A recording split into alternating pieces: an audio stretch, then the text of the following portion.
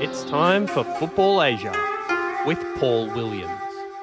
Yes, we round out the show as per usual with Football Asia in the company of Paul Williams from the Asian Game podcast. How are you, Paul? I'm good, Simon. Alex, how are you guys? We're Very pretty good, pretty good. Let's start with the Asian Champions League. Al Hilal are back at the big dance again. Their fourth final in 5 years after winning the Western region, which took a long time to complete after the after the East. And again, they're going to play Urawa in the final. That's becoming almost a yearly occurrence. It's like an annual event now, the Champions League final between these two teams. But Al Hilal, I mean, they've been in such a rich vein of form recently. Of course, they made the Club World Cup final. So coming into this sort of mini tournament that the Champions League knockout stage was, I guess they had a little bit of pressure and expectation. The fact that they'd made the Champions League final, they were overwhelming favourites to make it through, and they did just that. They scraped through in the quarterfinal against Fulad, who put up a fight, but geez, that semi-final victory over Al Dahale that they had 7-0. I mean, I've been thinking about it the last couple of days, and I'm struggling to think of a performance that was more dominant, more brutal and powerful than that first 45 minutes. I mean, they just completely pulverized Al Dahale. It was 5-0 at halftime. It probably could and should have been 7 or 8-0. Such was the chances they had. They had Salim Al Dosri missed a simple one-on-one. They had one chalked out by VAR as well. And it could have been an absolutely even more embarrassing night than what it was for Al Dahale. They took the foot off the gas in the second half and took it easy from them, but they were just in irresistible form. And the ACL, it is their playground, and they've laid down a marker to Urawa now. They have absolutely no intention at all of handing this trophy back. Now, I'm hearing that in with how long it's taken to get to this final, and in trying to drag it out a bit longer, that the final will be played in 2028. Is that right? You could be onto something there, mate. You could be onto something. No, Never rule it We out. finally got to the final, man. That's good. It'll be in Qatar, obviously. A big discussion on social media this week with regards to the Champions League, started by your colleague Martin Lowe, Paolo, regarding the Champions League and how best to make it more visible. Now, I chipped in with my 2 cents, saying that I favour forget about the group stage, make it open, home and away, straight knockouts, all the way through. I think that would straight knockout, like the old European Cup. And I think that would really generate a lot of excitement and also cut down on the financial responsibilities for a lot of clubs. It would mean that teams don't necessarily put out, weakened sides because of their domestic commitments. It would do away with dead robbers in the groups. Anyway, that's my 2 cents. Paolo, hang on. I'm going to ask Paolo where he sits, but go on, Broski. Just a quick one. I'm thinking. I mean, would clubs invest? Because obviously sponsors, invest and put money in, knowing their club's going to be in the Champions League. If there's a potential that they'll only be in there for 2 games, do you think? Well, they're still taking part of the Champions League.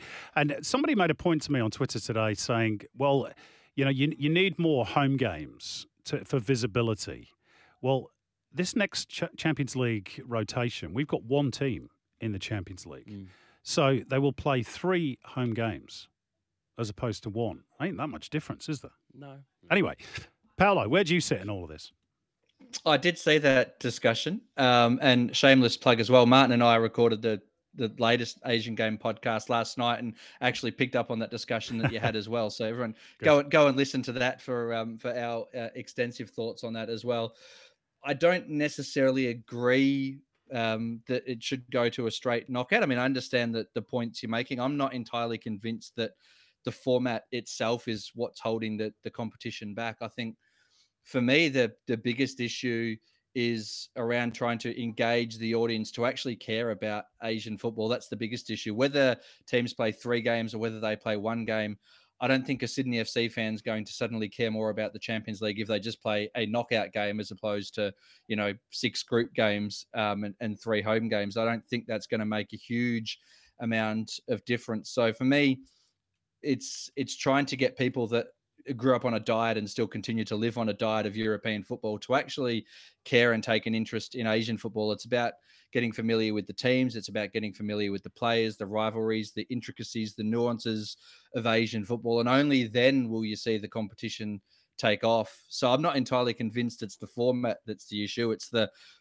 greatest challenge that the AFC and every football association around the continent has. It's getting people to care about Asian football when they're trying to compete against European football at the same time. And I understand, maybe trying to do something different to try and compete against that, but I'm not entirely convinced that in itself is going to be the answer to the problem. No, neither am I. Looking at the J-League. And you're both wrong. I didn't get it, go on. Looking at the J-League, Paul, it was a good start, and it's been a good start to the campaign for Muskie and Mitch Langerak, both with Yokohama and Nagoya, of two of the three teams who started with perfect rounds so far. But yeah, good to see those two boys starting well. Absolutely on fire. And another Aussie as well, Pete Klimovsky, his Montedio Yamagata are 2 from 2 in J2 as well. But I watched the game between Yokohama and Urawa on the weekend. And the thing that really stood out for me watching it was just the ease with which Yokohama played and the ease with which they were able to get over Urawa there, who are on to another coach and another sort of new transition year. And you watched Yokohama play, and they're just so comfortable on the ball. Everything that they do is just so instinctive. They almost play on autopilot to a degree, and they do it at such a high level. Whereas against Urawa, as I said, starting again from fresh with a new coach, they look like a team who really had to think about what they were doing, and they looked a little bit stilted and disjointed when they were going forward. Didn't quite know what they were doing, where players were meant to be running, where they were meant to be passing. When you watched Yokohama, it was just everything was a breeze for them, and they may not be playing their best football yet, but they're 2 from 2, and they couldn't possibly have started any better, which is perhaps a bit of a worry for the competition, that they making it look so easy without playing their best football. At the other end of the scale, Nagoya are 2 from 2 without playing vintage football. They're playing 2 1-0 wins.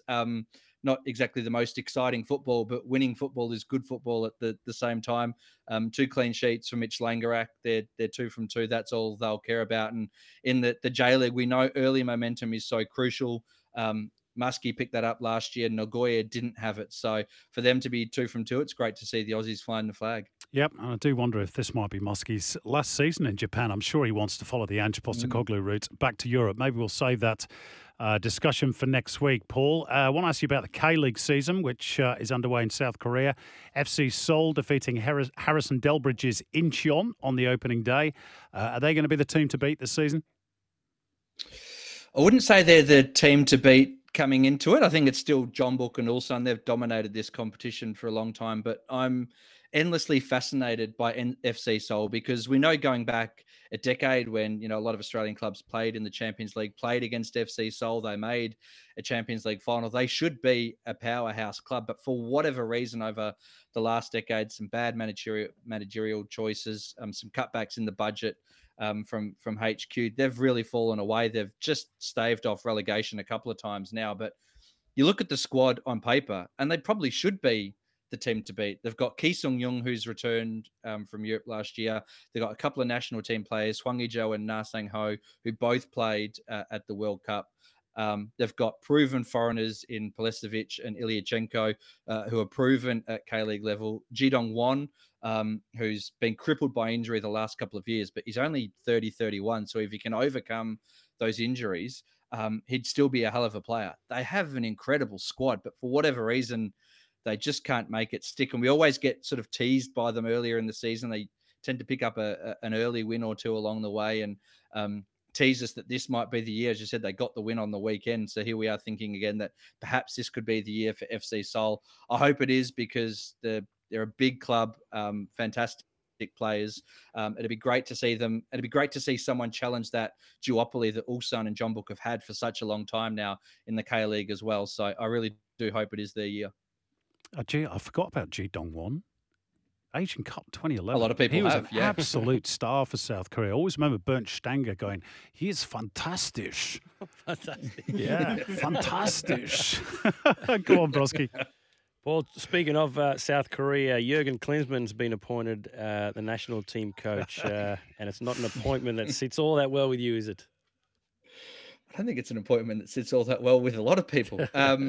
I don't think many fans in Korea are particularly happy about it either, judging by the responses I've seen on social media to his appointment. Yeah, it sort of first came out last week that they were sort of down to the final couple, and their preferred candidate was Jurgen Klinsmann. You just thought, surely not. Like, why?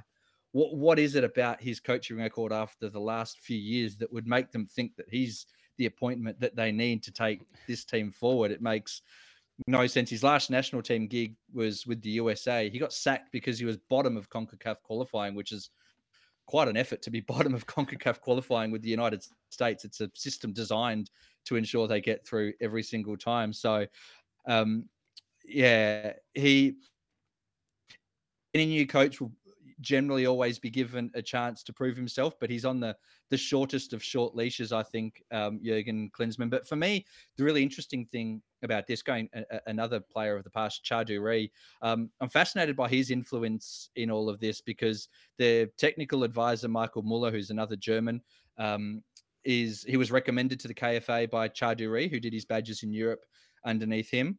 And of course, Chardoury is on the FIFA technical study group alongside Jurgen Klinsmann, who worked alongside each other at the recent World Cup on the technical study group. So I wouldn't mind betting that Chardoury somewhere along the way has got some influence over some key decision makers and has put in a good word for Jurgen Klinsmann to get him over the line. It's going to be fascinating. If they draw Iran again, which they always seem to do, Australia always draws Japan, Korea always draws Iran.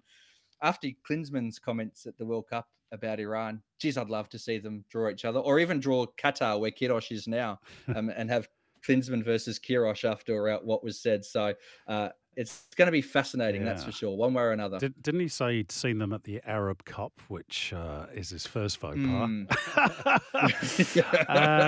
Brilliant stuff. That's a fascinating appointment, as is, incidentally, Philippe Troussier, who's been appointed the coach of Vietnam. We've run out of time today, so I'll ask you about him next week, but just a quick story. Yep. I interviewed Philippe Troussier at the 1998 African Cup of Nations when he was the coach of Burkina Faso, and they got a surprise win. I forget who it was against. And I asked him, how'd you do it? And he looked at me as if I'd asked him, what was the cure for a terminal disease? And went, I am the white witch doctor. This is what I do. So there's going to be interesting times in Vietnam as well. We'll ask you about that next week, Paolo. Great stuff, mate. Speak to you then. Cheers, guys. Thanks, mate.